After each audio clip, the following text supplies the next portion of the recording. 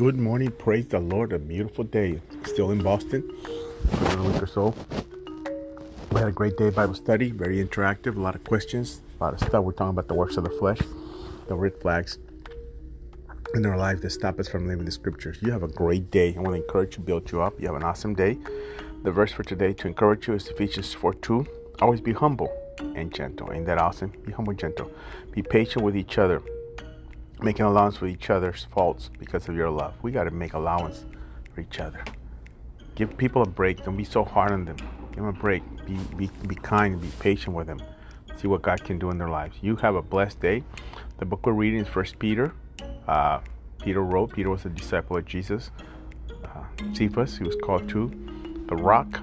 Peter, apostle of Jesus Christ, to the elect, he says.